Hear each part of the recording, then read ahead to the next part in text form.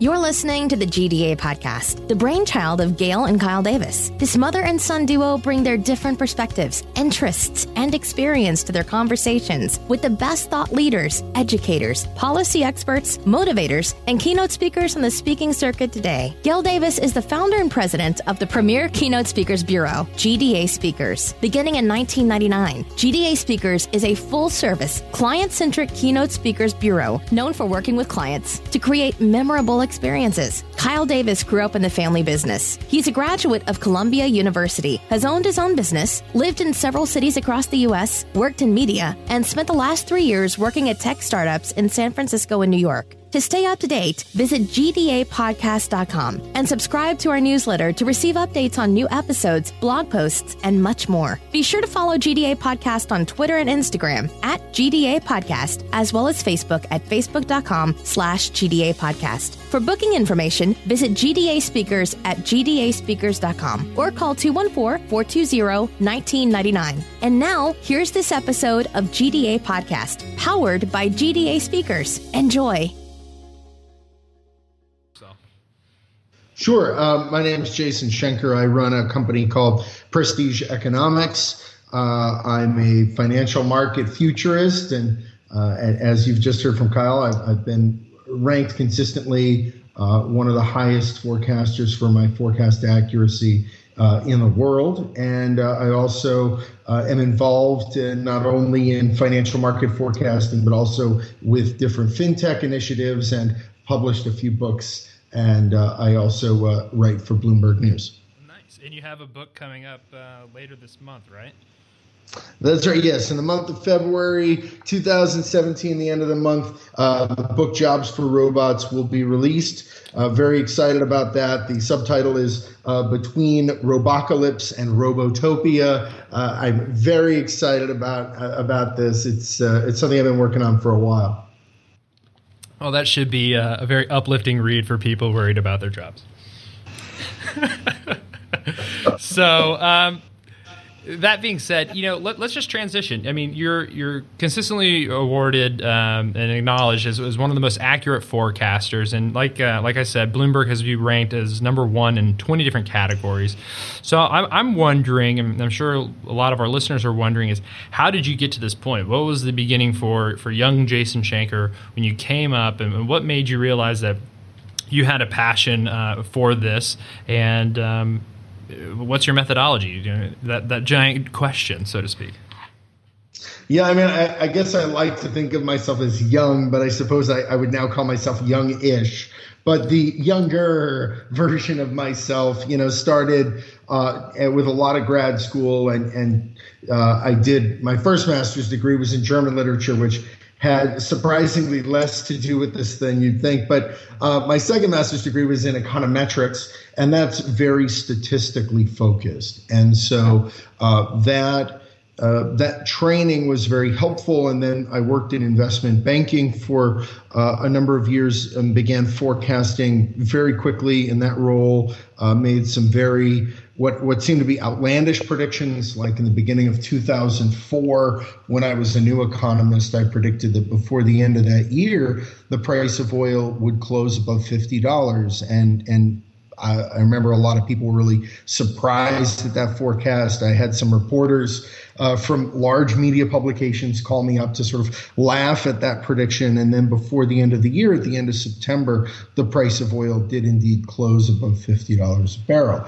And at that point, I had kind of shown my propensity and proclivities towards forecasting and began forecasting more and more things.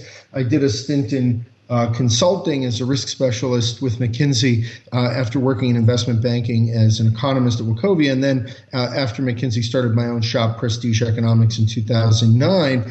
And for every quarter that we've been eligible to be top ranked, we've been top ranked across multiple categories. And I think what makes what I do different than what other forecasters do or what other futurists do is that my forecasts are informed by not only a quantitative modeling, but also by qualitative information flow. I'm a firm believer that, you can get a lot by looking at numbers on a screen and reading reports, but You don't get all of it. You need to show up. And I don't know any other futurists who go to OPEC meetings and meet with the Fed and personally advise the European Central Bank and the Bank of England and corporate clients. I know a lot of economists and I know a lot of futurists, and some of them do one of those things, but not all of those things. And so I think that that's very helpful.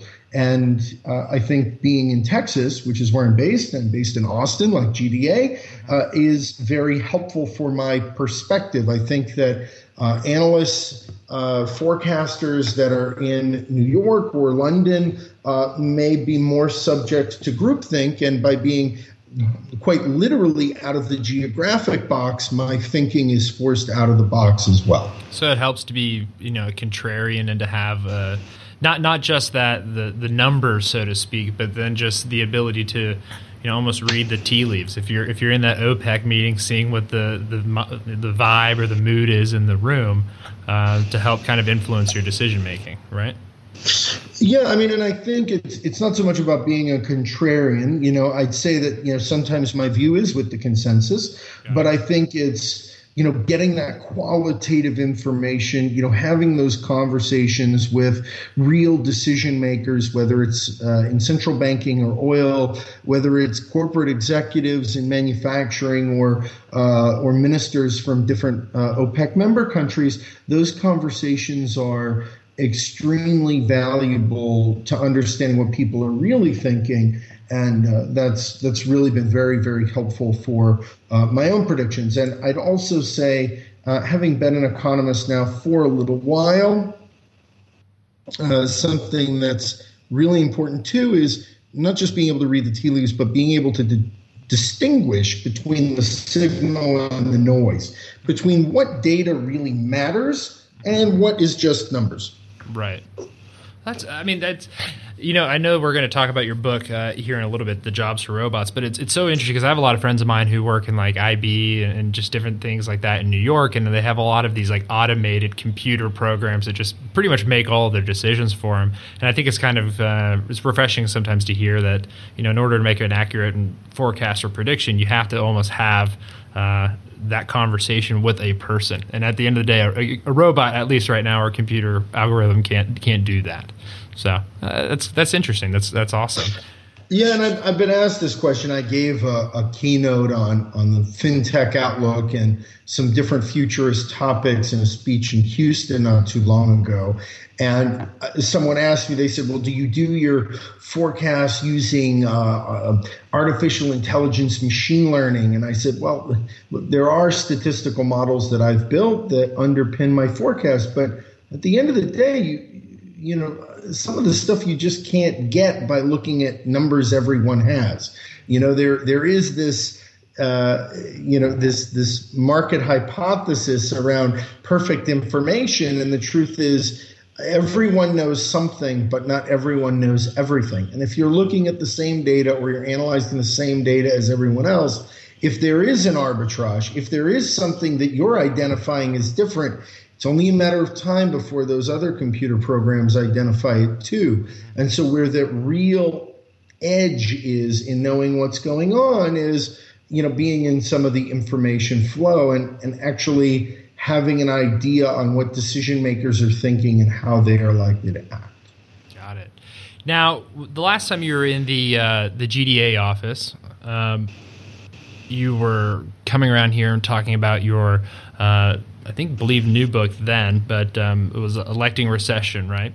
And, 2016 has come to an end, and I'd like to get kind of what your feedback is and what this last year was from an economics kind of perspective. And then, now we know who the new president elect is going to be. What does not so much his economic policy, if you want to talk about that, you can, but what does some of the challenges and what will, at the very least, 2017 look like from like a market prediction and analyst kind of point of view?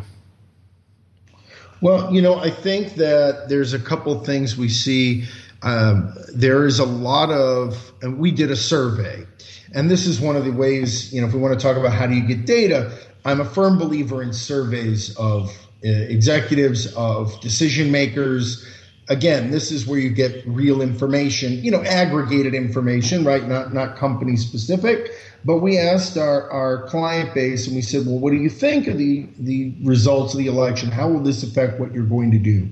And what we saw was our clients said that they were expecting cuts in personal income tax, corporate income tax, reductions in regulations, and increases in government spending. In other words, our corporate clients are planning 2017 as if a Trump administration will cut taxes like Reagan and spend money like FDR. And while there's a lot of optimism around that sort of thing, the problem is there's also the wee little tiny issue of that $20 trillion in national debt and the $200 trillion of entitlement obligations that are out there. And so while there is this optimism, lower tax rates, of course, that, these kinds of things increase the value of companies, which is why equity markets are up. But of course, equity markets are also up because people are selling bonds. Why are they selling bonds? Well, they're worried that you're going to get this stimulus when the economy's been doing okay, but the unemployment rate's relatively low. And then you get all this government spending, and then the government has to sell more debt. Maybe there aren't too many buyers. So now those interest rates go up. And so people don't want to own bonds. So people sell the bonds and they buy the equities. And maybe it's optimism and maybe it's rotation out of bonds, right? Maybe it's one, maybe it's the other, like whatever. But the point is, it's going to take a little while for any of these tax cuts to have an impact before they would even become law. And it's going to take a while for the money to show up, right? If the government's going to spend, when does that money show up? And by the way, when does that actually impact the economy? So I think there are still some risks to investment and net exports, two of the main contributing parts of GDP in the first half of 2017, right? We've got a very strong dollar, and investment has been in recession for about a year now. And most people don't really realize that, but even housing, residential fixed investment, that's new homes, has been in recession for 2 quarters. So, that's something people don't really think about. And by the way, higher interest rates aren't going to make that a better situation. Now, tax cuts will make it better. Government spending will make it better. Now, there's no free lunch here, right? And that makes national debt go up, another thing, whatever. But until those tax cuts happen, until that government spending happens, you might see companies still hold back on investment. And meanwhile, interest rates may still be more elevated. So you could still see investment be in recession in the first half of this year in 2017. And that's a bit of a challenge, right? It's been in recession for about a year. Yeah, I think by the time we're done, 6-7 consecutive quarters of negative investment. But this year, we see GDP growth between 1 and 1.5%. It's a weak year, but next year we see it closer to 3%. That would be the strongest growth rate since before the Great Recession. So, I think there are upside risks for next year because that's when the laws that are passed in the first 100 to 200 days this year, the money has to show. So first the laws get passed. We've all seen the bill on Capitol Hill, right? There's the whole process, the Schoolhouse Rock thing. You know what I'm talking about? Yeah, no, exactly. And, we've all seen that, right? And that takes a little while, right? And there's the House and the Senate, and then it's going to be signed into law. And then the money has to actually show up and or the tax cuts have to have an impact. That doesn't happen towards the end of the year. But for 18, that really tees up, I think, some strong growth, but also higher interest rates. So I think you've got a few different things going on. I think that there is optimism. Interestingly, again, rather than talk about my opinion, I'd rather talk about dozens of executives that I've surveyed. They say that 1/3 of our clients are expecting more business activity next year or in 2017 as a direct result of the election. 1/4 are planning to spend more on CapEx, but almost none of them are prepared to hire more people. So this is really interesting because they're expecting more business, like manna to fall from heaven, and they're expecting to spend more money, but less money than they're expecting more business, and yet they're expecting to do it with no new people. And this is very, very interesting. And I think from a CapEx and a spending standpoint, what's really important is, again, I think that executives, corporate strategy guys who've been burned in the past, they're going to go, look, show me the money before I actually spend it. They want to see the tax cuts. They want to see the spending. So that's why I think end of the year looks better. Next year looks great.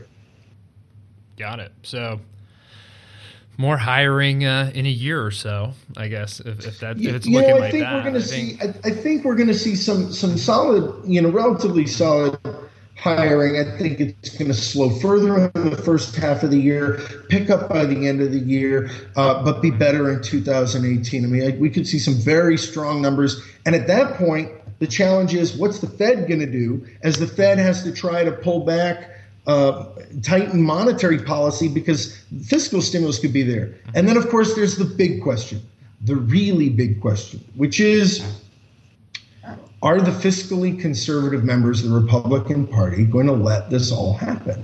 Are they going to let the national debt go up much, much more, which is what would be required here? Will the party that's been saying it's fiscally conservative hold that fiscally conservative line or not?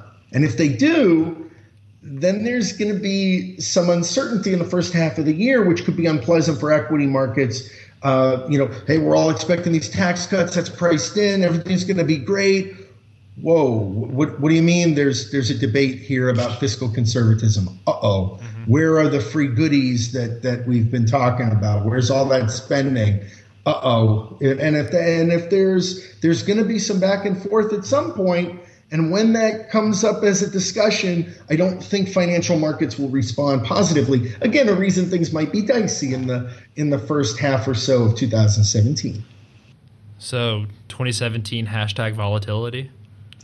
Yeah, something like that. Yeah. Hashtag uh-oh.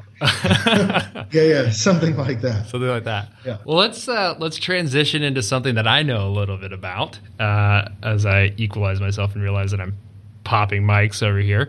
But a lot of people know if they've been listening to the podcast that I was in the startup space, and particularly what I haven't really talked about a whole lot was I was in the startup fintech space. I worked for a payment provider, a big one called Square. The white little dongle. Mm-hmm.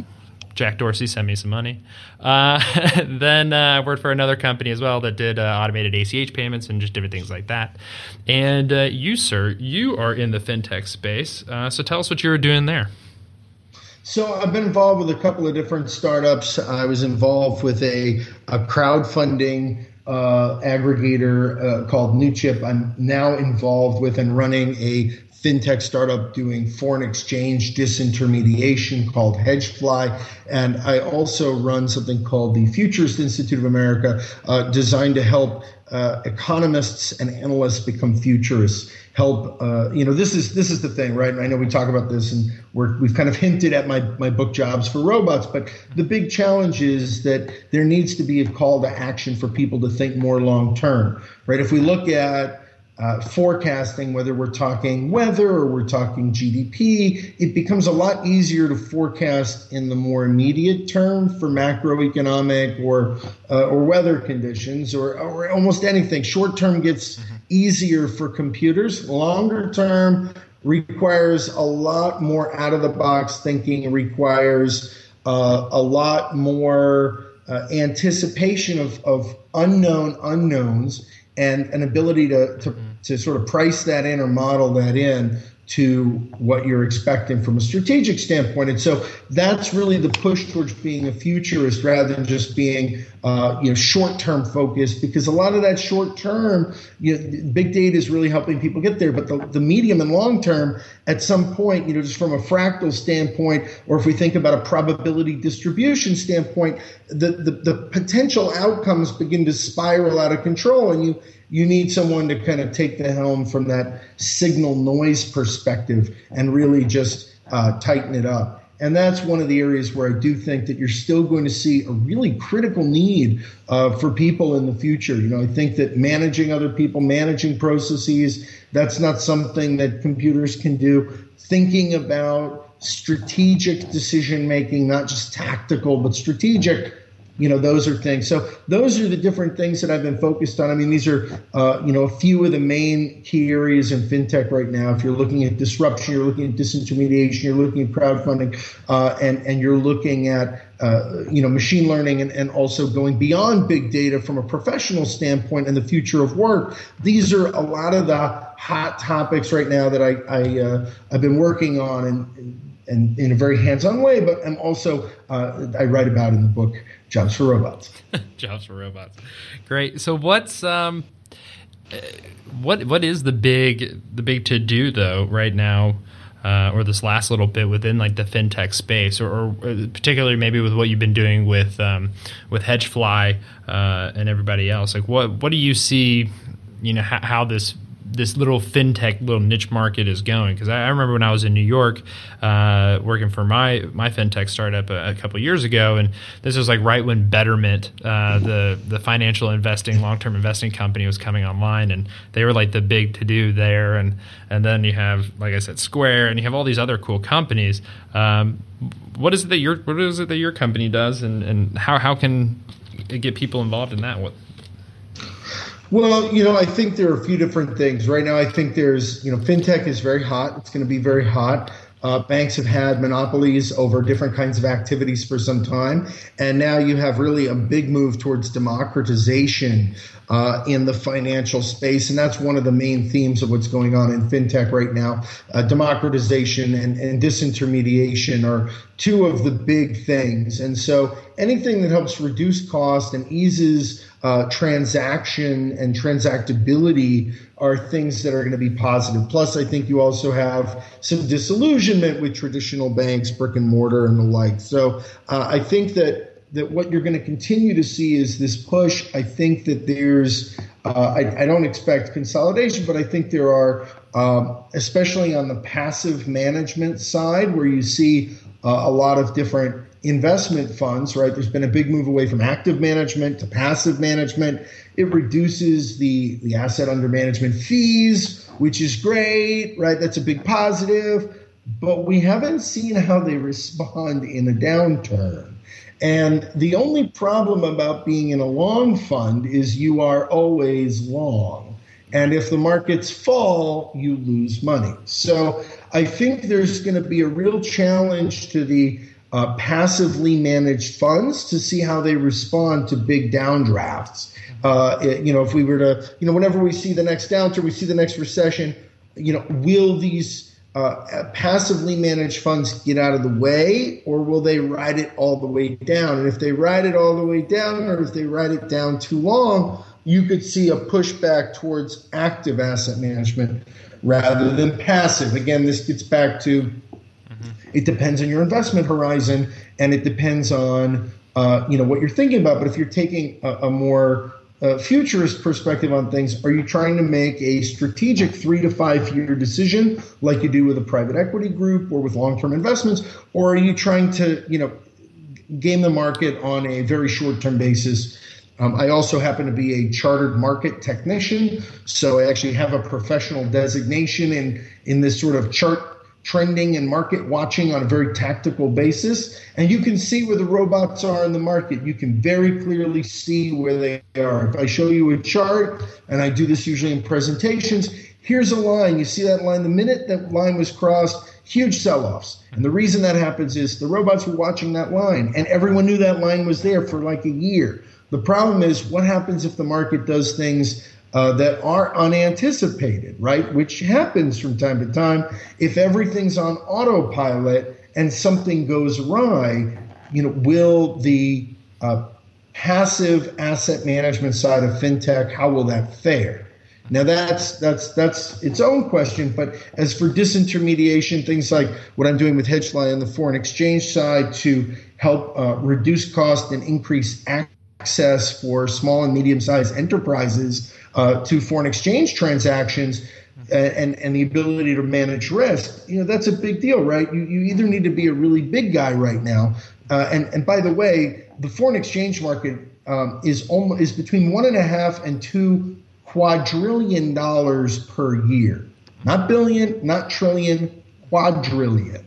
So it's by far the biggest market in the world, $1.5 to $2 quadrillion a year. And there's, if you're a little guy, you pay very big spreads. And if you're a big guy, you pay very small spreads. And if you're somewhere in between, you might not even have any options, or you end up forced to pay the big spread. So we're really trying to fill that gap in what options exist for small and medium-sized enterprises that have foreign exchange risk. Cool. One of the things that just kind of popped into my mind, and this just goes to startups in general, not just fintech, but I remember probably about a year or so ago that VC capital was starting maybe to slow down a little bit, or people were starting to do a lot more later stage investing. I'm just curious as to what your thoughts are with that, since you are involved in the startup space, and where you see venture capital going in 2017 with the volatility that we talked about earlier. Well, I think that people are looking to put their money to work.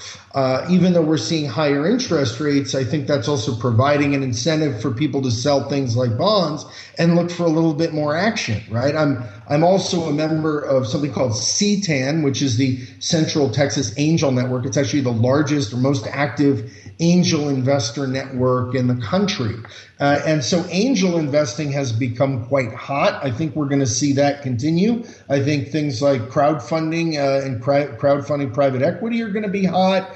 I think you're going to see more of that sort of thing. Venture capital, especially in fintech, that's been on a huge tear, right? That's increasing by multiples every year. That's going to be really hot. And of course, the banking space is just such a monster. And it's, in many ways, somewhat of a more traditional business, ripe for disruption, that I think you're going to see VC funds still plow money into fintech. I think it's really in the next slowdown or downturn where I think you're going to see what survives from fintech. But anything that makes life easier and cheaper is going to be good. But there are some things that have costs, and there are different companies in the space that we've seen have challenges that maybe offered credit, and now there's question of whether it's the right thing, or cryptocurrencies that are still quite new. Is this the final product? Those things are still questions to be resolved, and it's sort of, to be continued. But the disruption is going to continue in the year ahead, that's for sure. But some of these things, the jury's still out on. Yeah. I love how you mentioned cryptocurrency. I actually, I just went car shopping recently, and I was reminded that it wasn't so long ago that you could buy a Ferrari with Bitcoin, but you could only pay with the Bitcoin on a day that their analysts said they would take it, because then they were going to flip it, flip it, and make money off it. So that's kind of funny. Let's switch over to your new little gig that you'll be starting. You are now a newly minted contributor for Bloomberg. What are you going to be writing about for them? So it's a new column, part of Bloomberg View, called Bloomberg Profits, and it's a cohort of some of the highest ranked forecasters and analysts out there. And given my track record, of course, I was on the short list. So I'm very pleased to be part of this new initiative at Bloomberg and to be a formal contributor. And, weekly articles and sometimes bi-weekly. It's going to be great. Very excited to be partnering with such a very strong brand. And I've had a very long-standing relationship with Bloomberg. They've statistically analyzed my forecasts for years, and it's nice to have that validation to be named one of the prophets in the space. Well, that's nice. Maybe if I ask hard enough, they'll send me my own terminal. I doubt it. I don't think I'm going to be able to get my terminal. But I do watch Bloomberg, and I always love it when they go, "We're going to the terminal." I'm like, okay, gotcha. I need one of those. Very cool. It is a great platform. It's fantastic. Yes, yeah. It is good. Well, that's really exciting. So you are a prophet for Bloomberg. That's great. Let's talk about kind of what we do a little bit here at GDA, and this is the GDA podcast, like I said. But with GDA speakers, we are a keynote booking agency, for keynote speakers and different things like that. And we've done a lot of work with Jason, and Jason has provided us with basically kind of the go-to guy for economics. Economics. I don't even know what word I just said. Economics. And I just kind of want you to just briefly just tell people what it is within your 60 to 90 minutes that it is that you cover, and what kind of preparation that you might do for a particular engagement. Sure. What I typically cover are issues with the economy, U.S. economy. I tend to be very U.S.-centric, but I also have done a number of international speaking gigs and cover international economic dynamics as well. I forecast U.S. economic indicators, currencies, energy prices, oil and gas, metals prices, both industrial and precious metals, and agricultural prices. So I usually tailor the discussion to the group, but I'm talking about the different things going on in the U.S. economy, Fed policy, interest rates, things we've kind of talked about a little bit in this podcast. And most important for me is that it should be accessible information. So anyone who's there who would hear my speech comes away understanding what I'm thinking, why I'm thinking it, and should have a very reasonable understanding as to why, right? And I like to think I'm a reasonable guy, and usually I have pretty reasonable logic behind my forecast, and that's really important to be able to convey that. I know there's a lot of economists, I think all of us had, or a number of us have had professors in school, and some were great and some were snooze fest. And I think what's really important for me is to keep economics exciting and to try to make it really tangible and interesting and understandable for the folks who are there. I also like to focus on the group that I'm talking to, tailoring it, and making sure we have good time for Q&A, because usually folks have a lot of different questions, whether it's about interest rates or gold prices or oil or the dollar, or maybe it's the peso, different things that we can get to within the talk of 45 minutes of talk, 20 minutes of Q&A, or it's an hour and 15, and Q&A mixed in as well. I think that's, we try to make sure to have a good time, try to tell a few jokes, as funny as economics can be, and go from there. Well, I can definitely say you are not the college professor economist walking around in your, elbow patch jacket and with your pipe and everything else. You're definitely a sharp dressed man with cufflinks and all. And well, thank you. Yes, thank you, God. We're doing this podcast via Skype, and he dressed to the nines for this, while I'm sitting here in a very tech startup, no lie, Dolores Park hoodie from San Francisco. Fantastic. Yes. Backwards hat and a V-neck, because that's the startup life. So very cool. But more towards what Jason does. What's so great about your presentation style, and I think if some people have listened to this podcast, I could talk about a lot of different things, but economics is just, math is not my strong suit. I will give that to my brother, but to me, economics just really isn't, and understanding how it works and everything else, it can be a little bit of a challenge for me. But when you came into the office a few months ago and you did your brief little presentation for us, it was very accessible, it was very easy to understand. But more importantly, the PowerPoint that you showed us made it so much easier to digest as well. So if anybody's wondering, what it is Jason can do for you, just hire him. He's awesome. It'll be amazing. You'll love it. So let's just transition to the final thing and talk about Jobs for Robots, your upcoming book. Sure thing, Kyle. Well, and thanks for the kind words. It's really important to me for my audiences not only to enjoy what they hear, but to understand it all. And I've always long believed, and I've always said, that if someone is in one of my presentations and they don't understand what I'm talking about, that's my fault, right? Because if I'm the one who knows how these markets work and knows how the economy functions, it's my job to translate it in a way that everybody can get it, right? And that's one of the most important things for me.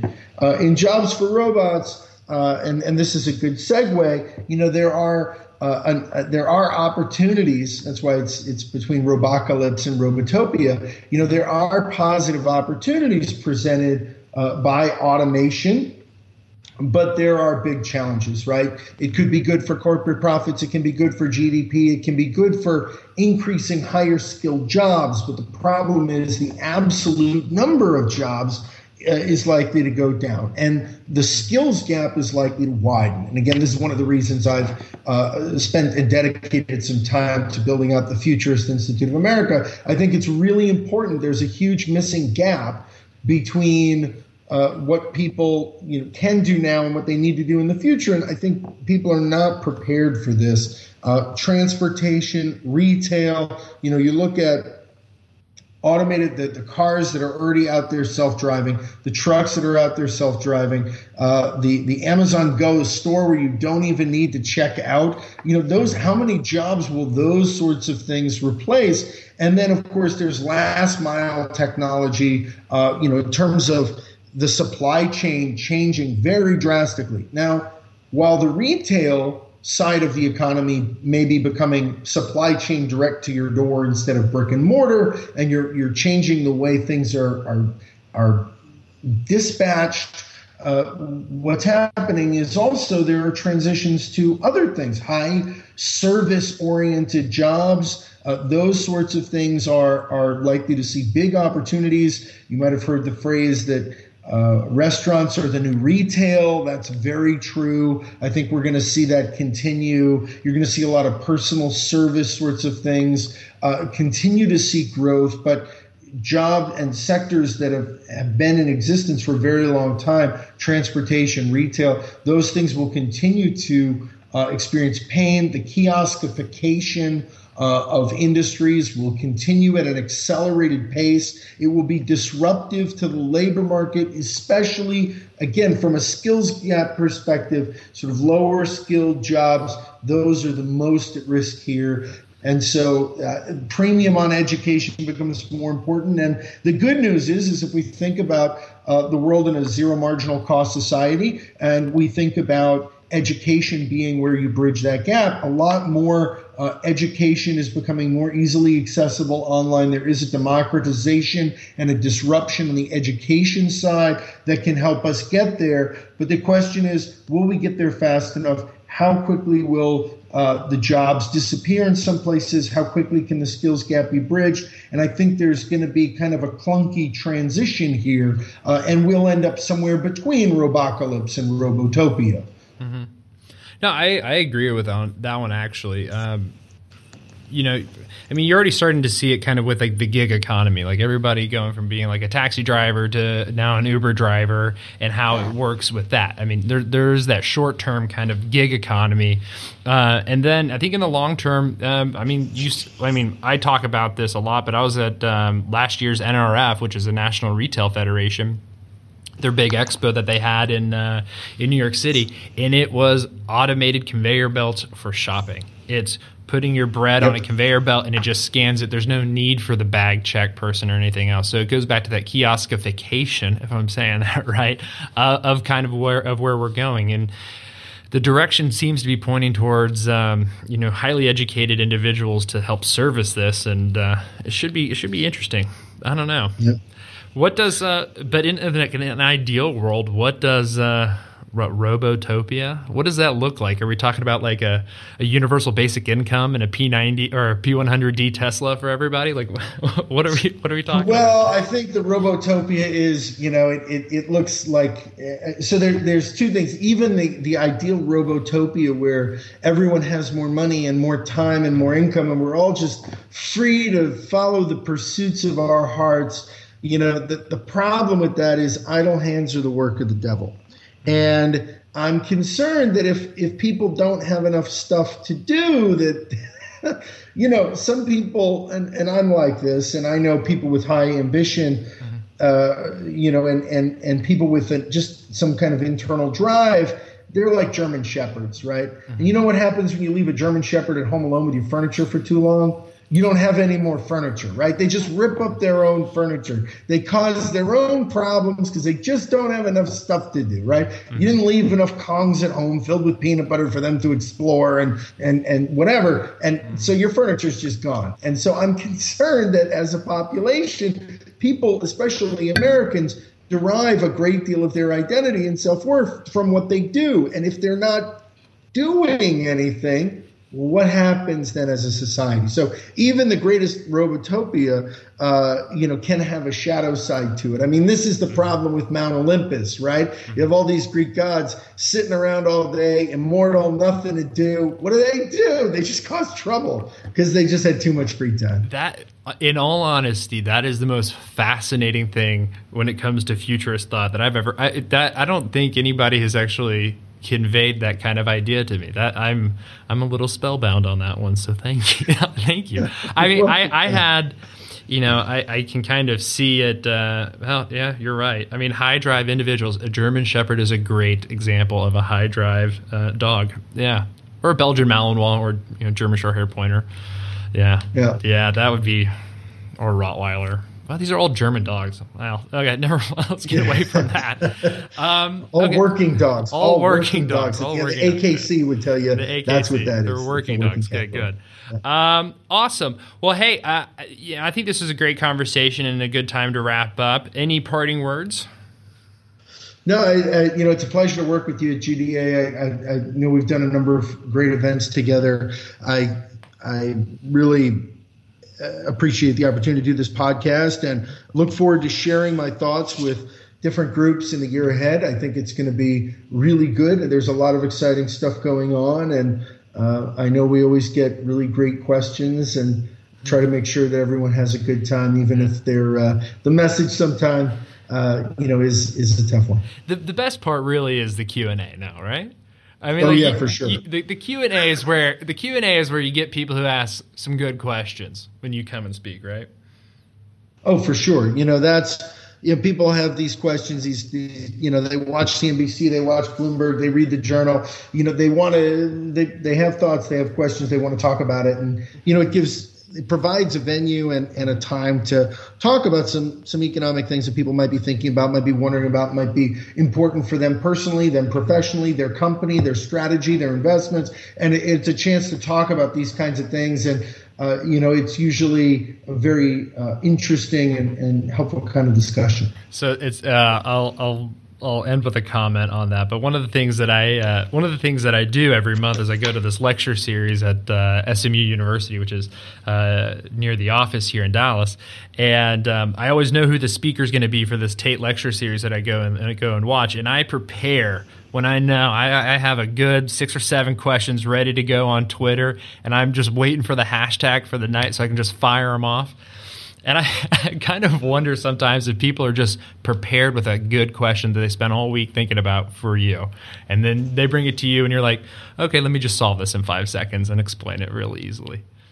Well, I think there's some questions people have they might have been thinking about for a while, and they hear the presentation and certain things kind of light a spark. And I think there's other folks who they might have been thinking about something longer. They have a pressing issue at work or in their industry, and they want to talk about it. And that's really great, because and one of the benefits is, of course, I personally meet with central banks, executives in oil and gas, OPEC members, folks in the metals and mining space, folks in agriculture. So I see consumption across the supply chain. I see the supply there, so I see supply, demand, pricing, and I'm in all of these markets from a forecasting standpoint. And that's really helpful because the globalization of finance, something I'm actually talking about at South by Southwest in March in a keynote, is, you see this moving more in that direction, right? Where foreign exchange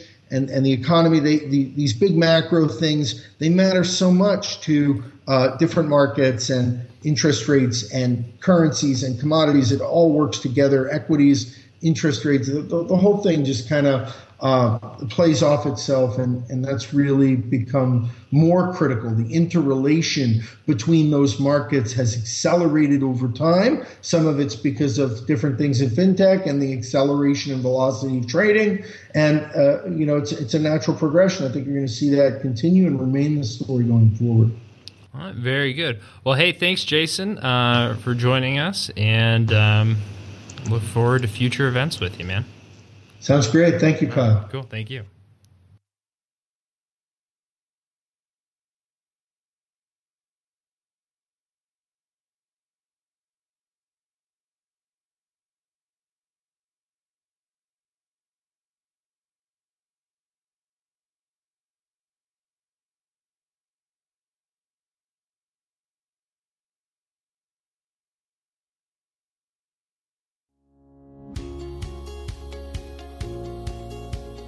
Thanks for listening to this episode of GDA Podcast, powered by GDA Speakers. If you're interested in booking today's guest, visit GDA Speakers at gdaspeakers.com or call 214-420-1999. Visit gdapodcast.com and subscribe to our newsletter to stay up to date and be informed of new episodes, blog posts, and more. Be sure to follow GDA Podcast on Twitter and Instagram at GDA Podcast, as well as Facebook at facebook.com/GDA Podcast. Thanks again, and stay tuned for more from GDA Podcast and GDA Speakers.